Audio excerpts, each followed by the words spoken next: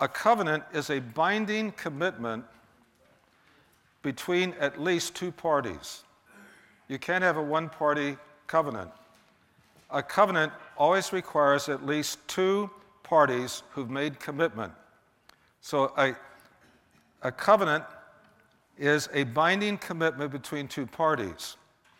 Even if only one party is making all the promises or commitment, he has to have a second party to whom he's making that commitment or promises, so that you can't have a one-person covenant. And so the question here is, who are the parties in this covenant that we call the Abrahamic covenant?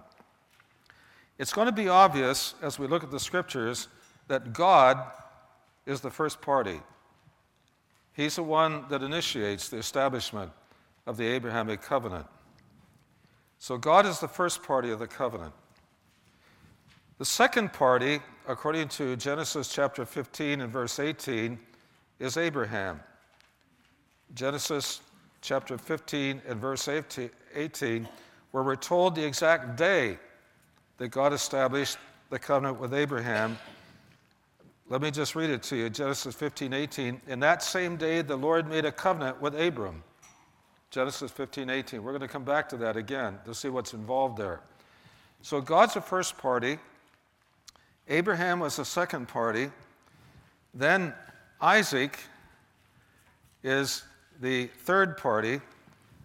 And get a little bit of background here with regard to this. It's important to see because this is going to shed a lot of light on what's the hot issue today in the Middle East. Who's the rightful owner of that? Is it the Palestinians or is it the people of Israel? As you may know from Genesis 17, God had promised to give Abraham a son. And years had gone by and it hadn't happened. God had indicated that Abraham's wife Sarah was going to give birth to a son, and it wasn't happening. And apparently, Abraham and Sarah had a lapse of faith, and so Sarah gave her Egyptian handmaiden Hagar to her husband Abraham and said, "Father a child through Hagar." And so Abraham did that. He obeyed his wife, and as a result, there was a son born, and they named him Ishmael. And you read about that in Genesis 17. Later, when we come to Genesis 17, and most Old Testament scholars believe what we're going to look at now took place when Ishmael was maybe about 13 or 14 years of age, just in the early days as a teenager, etc. And we find here that Abraham, in verse 18 of Genesis 17, said unto God, "Oh, that Ishmael might live before thee." I take it that was Abraham's way of saying, "God, please bless my son Ishmael." And I think he had in mind, please bless my son Ishmael by giving him the same covenant you've given to me. Notice how God responded, verse 19 of Genesis 17. God said, "Sarah thy wife shall bear thee a son indeed. Thou shalt call his name Isaac, and I will establish my covenant with him." God said, now here's the third party of the covenant, Ishmael. Not Ishmael, Isaac. Isaac. This son that your wife Sarah will give birth to a year from now, you'll name him Isaac. And you shall call his name Isaac. I will establish my covenant with him for an everlasting covenant, and with his seed after him, which would be Isaac's biological descendants, the people of Israel. Then look at verse 20. God says, "And as for Ishmael, I've heard thee. Behold, I have blessed him, and will make him fruitful, and will multiply him exceedingly. 12 princes shall he beget. I will make him a great nation, but," notice the contrast, this is very critical in light of the uproar today, who's the rightful owner there in the land. "But my covenant will I establish with Isaac, which Sarah shall bear unto thee at the set time in the next year." Notice God's drawn a distinction here between the two sons of Abraham. He said, "I've heard your plea to bless your son Ishmael. I've already begun to bless him. I'm going to bless him in the future, but he's not going to come into the covenant relationship with me that I've given to you. Not that son, but your other son, Isaac, is the one that I'll give the same covenant relationship with me as I've given to Abraham." So God's saying a distinction here.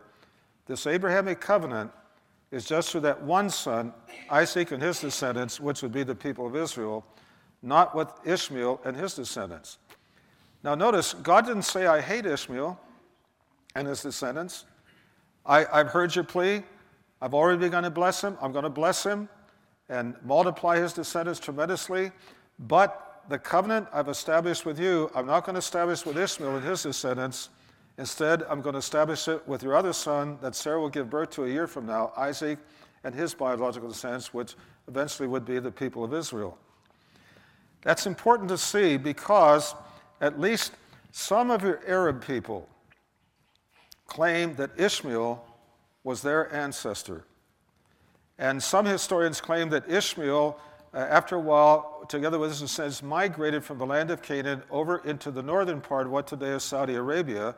And some historians claim that Ishmael and his descendants were the original Arab people in the world. There's a debate on that, but at least a number of historians claim that. So it's important to see here that God's drawn a distinction here between who the parties are. The first party is God. The second party is Abraham. The third party is Isaac. And then the fourth party is Jacob. And we have the record here in Genesis 28, verses 10 through 14. Genesis chapter 28, verses 10 through 14. Jacob was sleeping out of doors one night, and God gave him a dream or a vision. We read here at chapter 28 of Genesis, verse 10, Jacob went out from Beersheba, went toward Haran. He lighted upon a certain place and tarried there all night because the sun was set. He took of the stones of that place, put them for his pillows, lay down in that place to sleep. And he dreamed, and behold, a ladder set up in the earth, and the top of it reached to heaven. Behold, the angels of God ascending and descending on it. And behold, the Lord stood above it. The Lord stood above the ladder in this dream and said, I am the Lord God of Abraham thy father, the God of Isaac. The land whereon thou liest, to thee will I give it, and to thy seed. And thy seed shall be as the dust of the earth. Thou shalt spread abroad to the west, and to the east, to the north, and to the south. And in thee and in thy seed shall all the families of the earth be blessed. Both the land promised there, and God would bless all people of the world through Jacob's seed. Those are two of the promises in the Abrahamic covenant. So what's being revealed to us here, the parties in the Abrahamic covenant are, number one, God. He instigates the covenant. Number two is Abraham. Number three is Isaac, one of Abraham's sons. And number four is Jacob, one of Isaac's sons. And God says here, Jacob and your seed. Jacob fathered 12 sons. Those 12 sons became the heads of the 12 tribes of Israel. So that means the nation of Israel. So these are the parties of the covenant. Now, the second thing we have to see after the parties is the national promises of the Abrahamic covenant. The national promises of the Abrahamic covenant.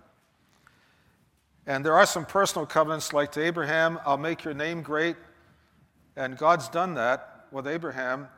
3 of the world's major religions today all revere the name of Abraham. Judaism does, Christianity does, and Islam all revere the name of Abraham. So God said to Abraham in Genesis 12, I'm going to make your name great. That was a personal promise just to Abraham. But there are national promises that God incorporated into this covenant. And there are 3 of them. The first national promise is this. God promised to make a great nation, referring to Israel, of Abraham's physical descendants. That's in Genesis chapter 12, verse 2. Genesis 12, 2. God promised to make a great nation, namely the nation of Israel, of Abraham's physical descendants. Great in significance, particularly, because of the role it would play on behalf of God throughout the course of world history. The second national promise, God promised to give the land of Canaan. He promised to give the land of Canaan from the river of Egypt in the south to the Euphrates River in the north. God promised to give the land of Canaan from the river of Egypt in the south to the Euphrates River of the north, to Abraham's physical descendants forever. Forever. That word forever is very critical. God promised to give the land of Canaan from the river of Egypt in the south to the Euphrates River of the north to Abraham's physical descendants forever. If you would please look at Genesis chapter 13. Genesis chapter 13, verses 14 and 15. Genesis chapter 13, verses 14 and 15. The Lord said unto Abram, after that Lot was separated from him, Lift up now thine eyes, look from the place where thou art, northward and southward and eastward and westward, for all the land which thou seest, to thee will I give it, and to thy seed, for how long? Forever. When God says forever, that's what he means, forever. Abraham, all the land which you see, to thee will I give it, and to thy seed forever. Forever. Then, look if you would please at chapter 15, verse 18. Chapter 15, verse 18 of Genesis. In that same day the Lord made a covenant with Abram, saying, Unto thy seed have I given this land, from the river of Egypt unto the great river, the river Euphrates. Now, by the river of Egypt, that's not the Nile River. If you were to look at a map of when the nation of Israel got established in the promised land of Canaan, the southern border of the nation, it was actually out of the tribe of Judah, was a stream of water called the Brook of Egypt that flowed from inland out into the Mediterranean Sea. That was the southern border, and that's what's referred to here by the river of Egypt, not the Nile River. But have you ever looked at a map where the Euphrates River goes in the north? It goes right up through Syria and Lebanon. And so God's giving the southern and northern extensions of the land that he promised to give to Abraham's biological descendants of people of Israel forever, as an everlasting possession, Look at chapter 17 and verse 8. Chapter 17 and verse 8, where God says to Abram, And I will give unto thee and to thy seed after thee the land wherein thou art a stranger, all the land of Canaan, for what kind of a possession? For an everlasting possession. I'll give it to you forever. I give it to you as an everlasting possession. Permanent ownership of that land to Abraham, Isaac, Jacob, and the people of Israel. Forever. Everlasting possession. Then there's a third national promise in the Abrahamic covenant. God promised to give the Abrahamic covenant to Abraham's physical descendants for an everlasting covenant. In other words, this covenant is to last forever between God and the people of Israel. God promised to give the Abrahamic covenant to Abraham's physical descendants for an everlasting covenant. Look at chapter 17 and verse 7. Chapter 17 and verse 7. God says, I will establish my covenant between me and thee. He's speaking here to Abraham. I will establish my covenant between me and thee and thy seed after thee in their generations for an everlasting covenant. In other words, this covenant is to last forever between God and the people of Israel. He's making that very, very clear. Look again at verse 19 we read earlier when he's talking about Isaac. Verse 19 of chapter 17. God said, Sarah thy wife shall bear thee a son indeed. Thou shalt call his name Isaac. I will establish my covenant with him for an everlasting covenant and with his seed after him, for the people of Israel. So this is a permanent, binding covenant relationship that God establishes with the nation of Israel and with all the promises in that covenant. Now there's a third major thing we have to see. We've looked at the parties of the covenant, the national promises of the covenant. The third major thing we have to see is the unconditional nature of the Abrahamic covenant. The unconditional nature of the Abrahamic covenant. What do we mean by unconditional nature? This is very critical to see, again, in light of the debate going on today, who's the rightful owner of the land.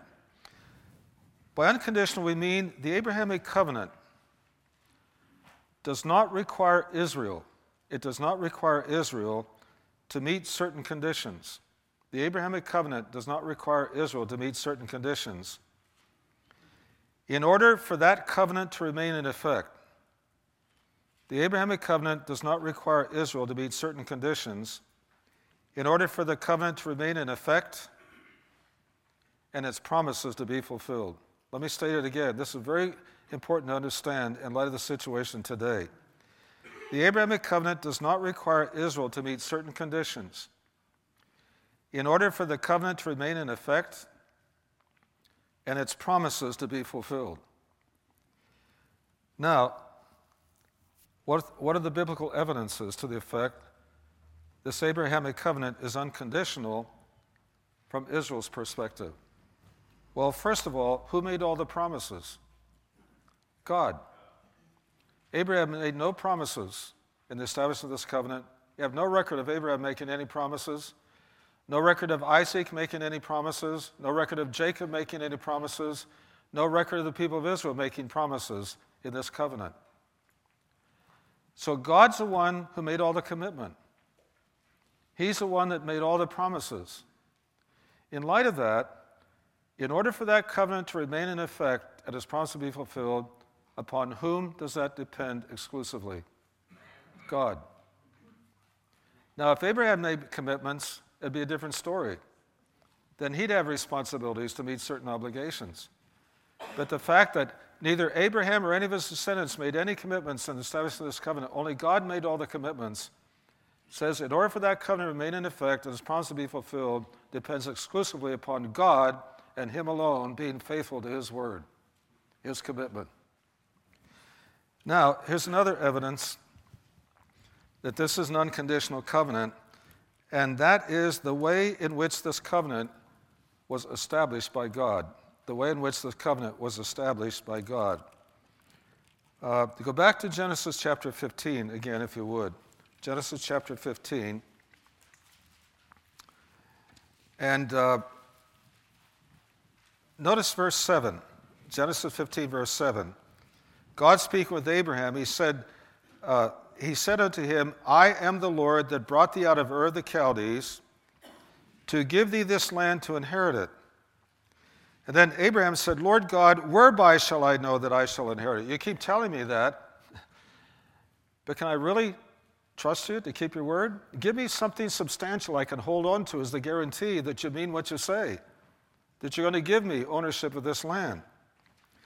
So in response to his request, God, beginning in verse 9, told him to do something that is very strange to you and me in our modern Western world. God told Abraham, in response to his request, give me something concrete that I can really believe with all my heart you're going to keep that commitment. God told him to take several animals and cut them in half from the tip of the nose to the tip of the tail. And lay the two halves of the animals side by side with a path in between. And Abraham did that. He did that in the following verses here. Look at verse 12. When the sun was going down, a deep sleep fell upon Abram, and lo, a horror of great darkness fell upon him. Once Abraham cut the animals, laid the parts side by side with a path in between, he goes into a deep sleep. I take it probably laying prone on the ground off to the side from these animals. He's not talking, he's not moving. He's just laying there in a deep sleep. And then notice what begins to happen, verse 17. It came to pass that when the sun went down and it was dark, behold, a smoking furnace and a burning lamp that passed between those pieces. While Abraham's in a deep sleep off to the side from these animals, all of a sudden there's some object called a burning lamp with fire in it and smoke billowing out of it. And that burning lamp begins to move back and forth between the halves of those animals. Now, first of all, we have to ask, what would be that fire? Remember an experience that Moses had when he was out in the desert tending flocks of his father-in-law Jethro, and he looked out on the horizon, all of a sudden there was a bush that burst into flames. That wasn't too unusual in a dry, arid area like that, but the unusual thing about this was the bush continued to burn, but it wasn't consumed by the fire, which said to Moses, this is not normal fire. And so out of curiosity, he draws near to observe this strange phenomenon. All of a sudden, a voice speaks out of the midst of that fire at him. You imagine being startled? And it's the Lord speaking to him. And that's when the Lord told him, I've appointed you to be my human leader of my people of Israel out of their bondage and slavery from the land of Egypt. That fire signified there was a divine person there speaking with Moses. Later on, when God brings them out from their bondage and slavery, what begins to lead them? A pillar of fire, enshrouded in a pillar of cloud. It led them across the Red Sea. It led them in the wilderness for 40 years. And when God wanted them to encamp, it would stop and just hover over one piece of land where it says, set up your tents here. We're going to stay here for a while. Then it was God's will for them to move. The pillar of fire began to move, and they'd pick up their tents and they'd follow it. Remember on the day they dedicated the tabernacle, that portable worship structure in the wilderness, Exodus chapter 40. Fire came down from heaven, went inside of that tabernacle. Remember, centuries later, on the day that Solomon, the people of Israel, dedicated their first temple there at Jerusalem to worship God, fire came down out of heaven and filled that whole structure. What was that fire? Remember, when they were at Mount Sinai, God's going to give the law, fire and smoke. Fire came down on top of that mountain and smoke billowing from it. Just like here, in this object moving between the halves of the animal, there's fire and smoke billowing out of it. That is what the Jewish people called the Shekinah glory of God. Every time it appeared, it always signified the unique presence of deity, Always. Now, here we have again an instrument with fire and smoke billowing out of it. And that's what's moving back and forth between the halves of the animals. What's that signifying? Who is moving between the halves of those animals? God, moving back and forth between the halves of the animals. Abraham isn't moving at all. He's in a deep sleep, off to the side here. Now you say, okay, but this is so strange. What's the significance of this? This was one of the ways of people in that society in ancient times, one of the ways to establish a covenant. In fact, there's a reference somewhere in Jeremiah about the same procedure. In fact, the word in Hebrew for establishing a covenant says to cut a covenant. So, here's the whole situation. If both parties of the covenant are making commitments, both parties were to move back and forth between the halves of the animals. But if only one party is making all the commitments, that's the only party that will move back and forth between the halves of the animals. And the significance of it was this. In essence, they were saying, if I don't keep my commitment in this covenant, may the same thing be done to me that's been done to these animals. That's how significant that was. Well, notice, Abraham's not moving at all. Only God is moving back and forth between the halves of that animal, which says God is making all the commitment. Abraham and his descendants are making no commitments at all in the establishment of this covenant, which, again, is the reason that in order for that covenant to remain in effect and its promises to be fulfilled, including the land promise, depends totally on God, not upon Abraham.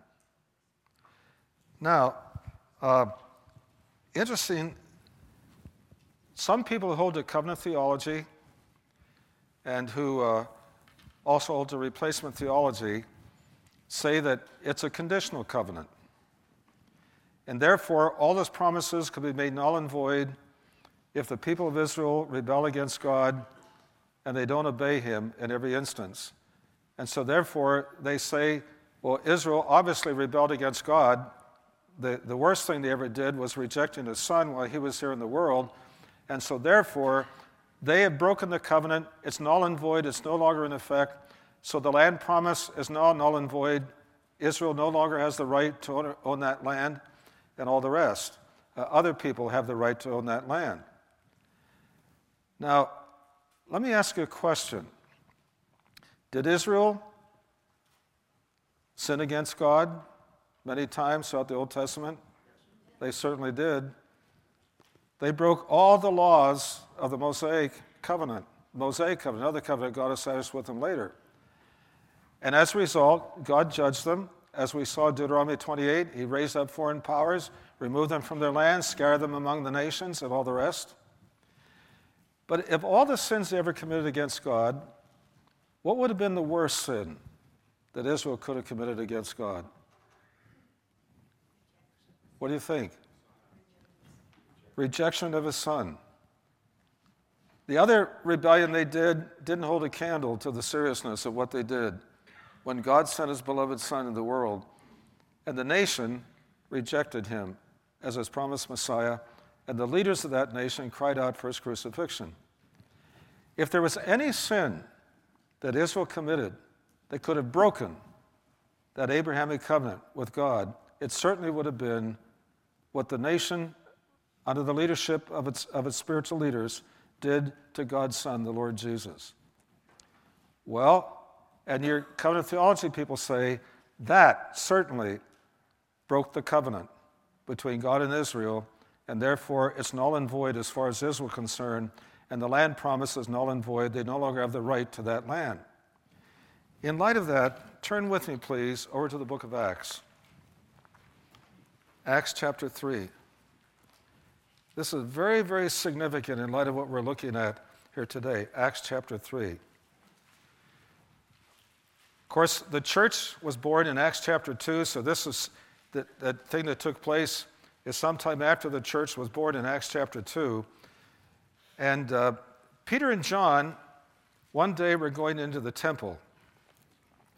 And the gate through which they entered, I take it for decades, there was a man there who was lame. He'd never walked a day in his life. He was born lame. And so he would be sitting there as people were going out of the temple, begging alms from them, because the only way he could survive, he wasn't able to work, hold down a job to support himself. And as people would come in, he'd beg alms of them. And Peter and John come to this man, and apparently he begged alms of them. And Peter said, "Silver and gold have we none, but such as we have, in the name of Jesus, stand up and walk." And God performed an incredible miracle of that lame man. He not only stood up and walked, he was so excited, he was leaping and jumping in the temple. And that drew a huge crowd of people around him, because Jewish people probably had seen him for decades. They knew this man had never walked a day in his life. It was obvious to them an incredible miracle had been performed. So a huge crowd now comes and gathers around Peter, John, and the healed lame man. Look at chapter 3, verse 12, how Peter reacted to this. Chapter 3, verse 12. When Peter saw it, he answered unto the people, "You men of Israel, why marvel you at this? Or why look you so earnestly on us, as though by our own power or holiness we had made this man to walk? The God of Abraham and of Isaac and of Jacob, the God of our fathers, hath glorified his Son Jesus, whom you delivered up and denied him in the presence of Pilate when he was determined to let him go. But you denied the Holy One and the just, and desired a murder to be granted unto you, and killed the Prince of Life, whom God has raised from the dead, whereof we are witnesses." Peter, in a sense, is nailing them to the wall and say, do you realize what you've been guilty of? You are guilty of rejecting God's Son, we sent into the world to be your Messiah. You were guilty before Pilate of crying out to have him crucified. You were guilty, in a sense, of the greatest sin that you as a people could ever make against God, by rejecting his own Son and having him crucified. But notice what he goes on to say in verse 25. This is, again, very important to note. You are, notice the present tense, not you were. In other words, you still are. You are the children of the prophets and of the covenant, which God made with our fathers, saying unto Abraham, and in thy seed shall all the kindreds of the earth be blessed. That's one of the promises of the Abrahamic covenant. Peter, as an apostle of Jesus Christ, says to this crowd, apparently a number of them in this crowd had been in the crowd when Jesus was on trial before Pilate and cried out for Jesus to be crucified, and therefore were guilty of Jesus being killed and crucified.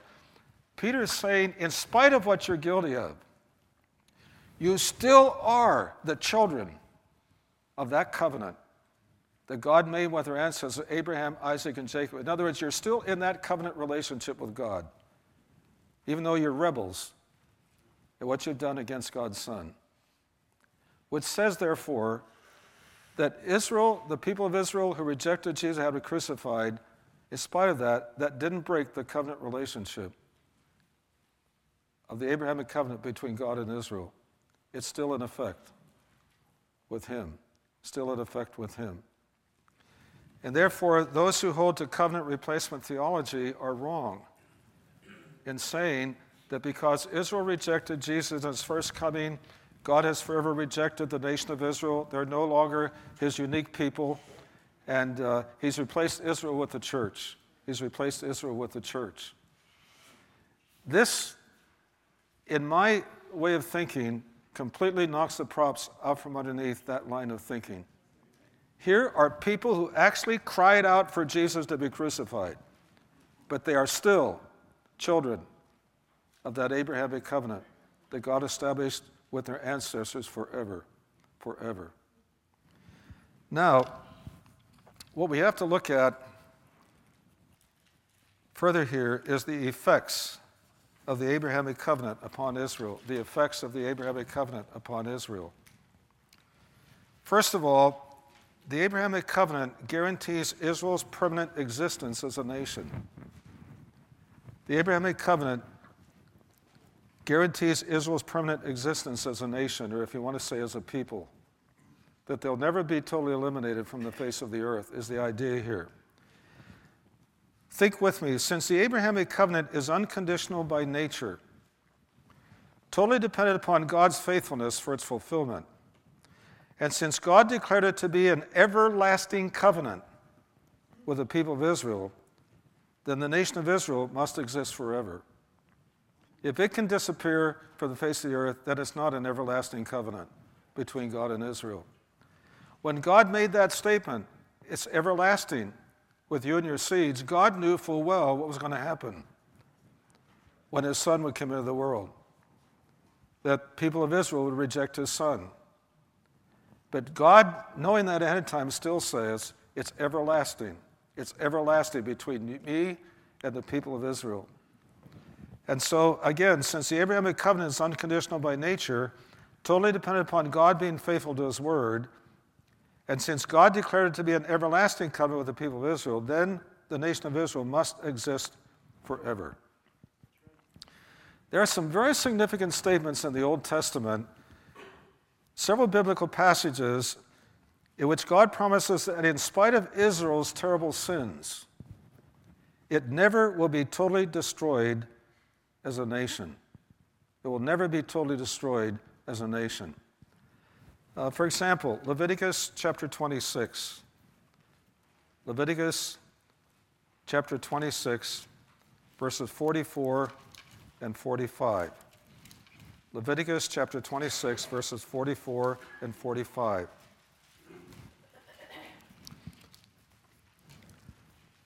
God is speaking, and he talks about how the Jews are going to rebel against him in the future. But he says, verse 44, and yet for all that, when they be in the land of their enemies, I will not cast them away, neither will I abhor them to destroy them utterly, and to break my covenant with them, for I am the Lord their God. But I will, for their sakes, remember the covenant of their ancestors, whom I brought forth out of the land of Egypt in the sight of the heathen, that I might be their God. I am the Lord. God says, I will never break that binding covenant commitment I made the people of Israel. I know they're going to sin. I know they're going to rebel. But in spite of all of that, I will never break my covenant commitment to those people whatsoever. If he would break it, then you can't trust God to keep his word, Look at Jeremiah chapter 30 and verse 11. And by the way, this was written when Israel was so corrupt and rebellious against God that the Babylonians were already on their way to be God's instrument to judge them and destroy so much of the nation and carry them captive over to the land of Babylon. This is in Jeremiah chapter 30 and verse 11, where God says, "For I am with thee, saith the Lord, to save thee, though I make a full end of all nations, whither I have scattered thee. Yet will I not make a full end of thee, but I will correct thee in measure, and will not leave thee altogether unpunished." He said, I'll punish you when you rebel, but I'll never make a full end of you as a people, as a nation, here upon planet Earth. So the Abrahamic covenant guarantees Israel's permanent existence as a people or as a nation. And the prophetic scriptures indicate their worst time is yet to come. And many of them are going to be wiped out. Zechariah chapter 13 indicates when all the armies of all the nations of the world come against Israel at the end of the tribulation period, 2/3 of the Jews in the land will perish very quickly.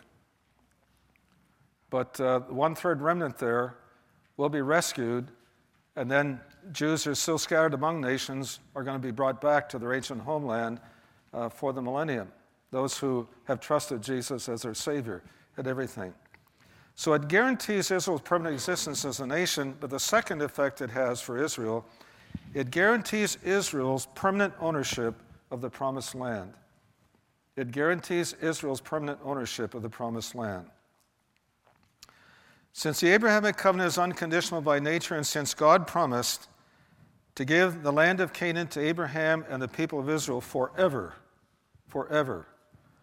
then Israel must hold ownership of the land of Canaan. It must hold ownership of the land of Canaan through the end of history,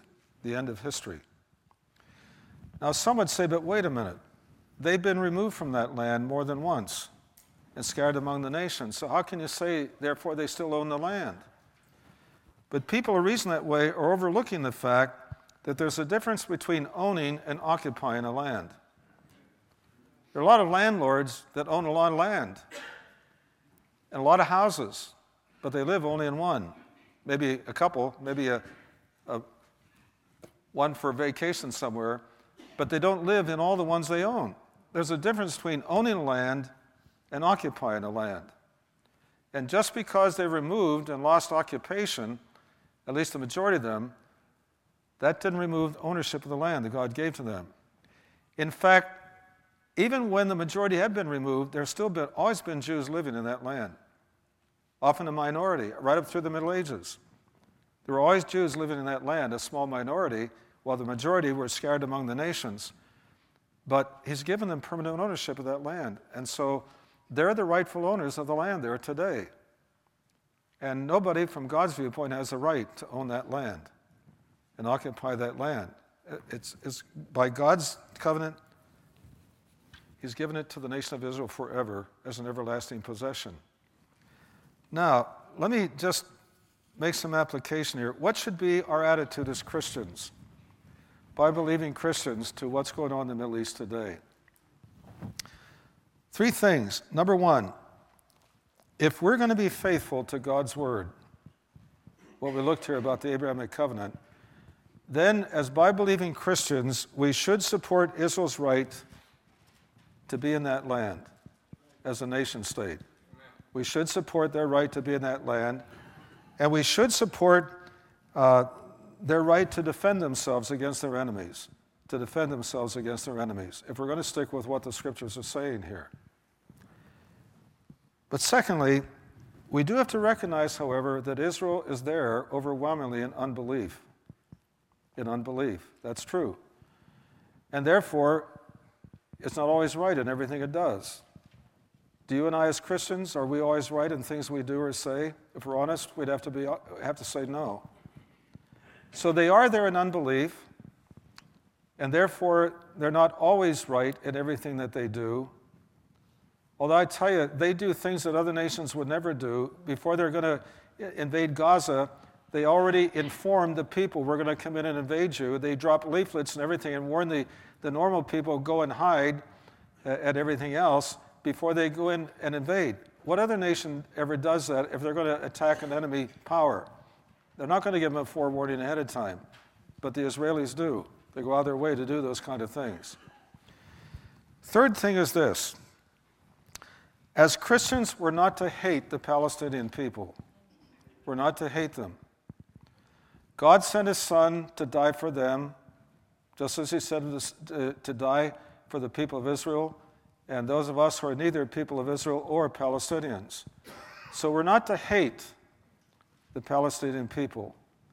And there are Palestinians there in what we believe is the land of Israel who are coming to a saving knowledge of Christ today. A number of them formerly Muslims, and they're suffering tremendously at the hands of fellow Palestinians who are Muslims. Some of those Palestinian Christians are being executed because they've converted to Jesus Christ.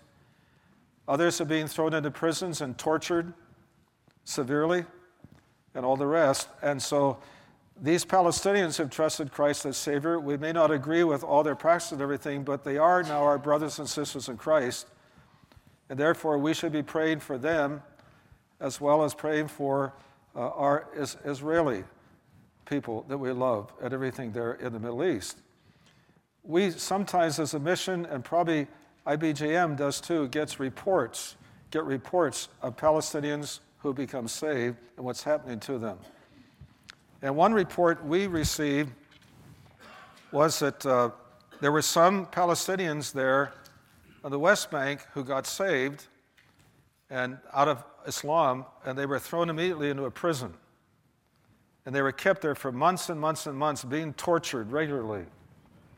And the one man that gave a report was he kept praying and praying, God, please send the Israelis in. Please send in the Israelis to release us from our bondage here in these prisons of this torture. And after a while, there was one time when the Israelis did invade a certain part of the West Bank. They sent in tanks and things like that. And the prison that they were in, the guards and everything fled. The Israelis left the prisoners in there. And when the prisoners there, the Palestinian Christians, saw the Israelis came, they struggled and struggled and struggled to remove some of the stones in the base of the prison where they were. They finally were able to and squeezed themselves out of that. And this one man said, we went running immediately to the Israeli tank and we kissed it. So thankful for the Israelis coming and releasing us. And then the Israelis said to them, we're going to destroy that building. And they said, don't do that. Why? There's still prisoners down there in the basement. You destroy that building, you're going to kill them. The Israelis said, wait a minute, the authorities told us here there were no prisoners in that basement at all. And it dawned upon them, the Palestinians said that specifically so the Jews would destroy them, and then the Western media would say, look at what the Jews are doing. They're killing these innocent people in the basement of this building.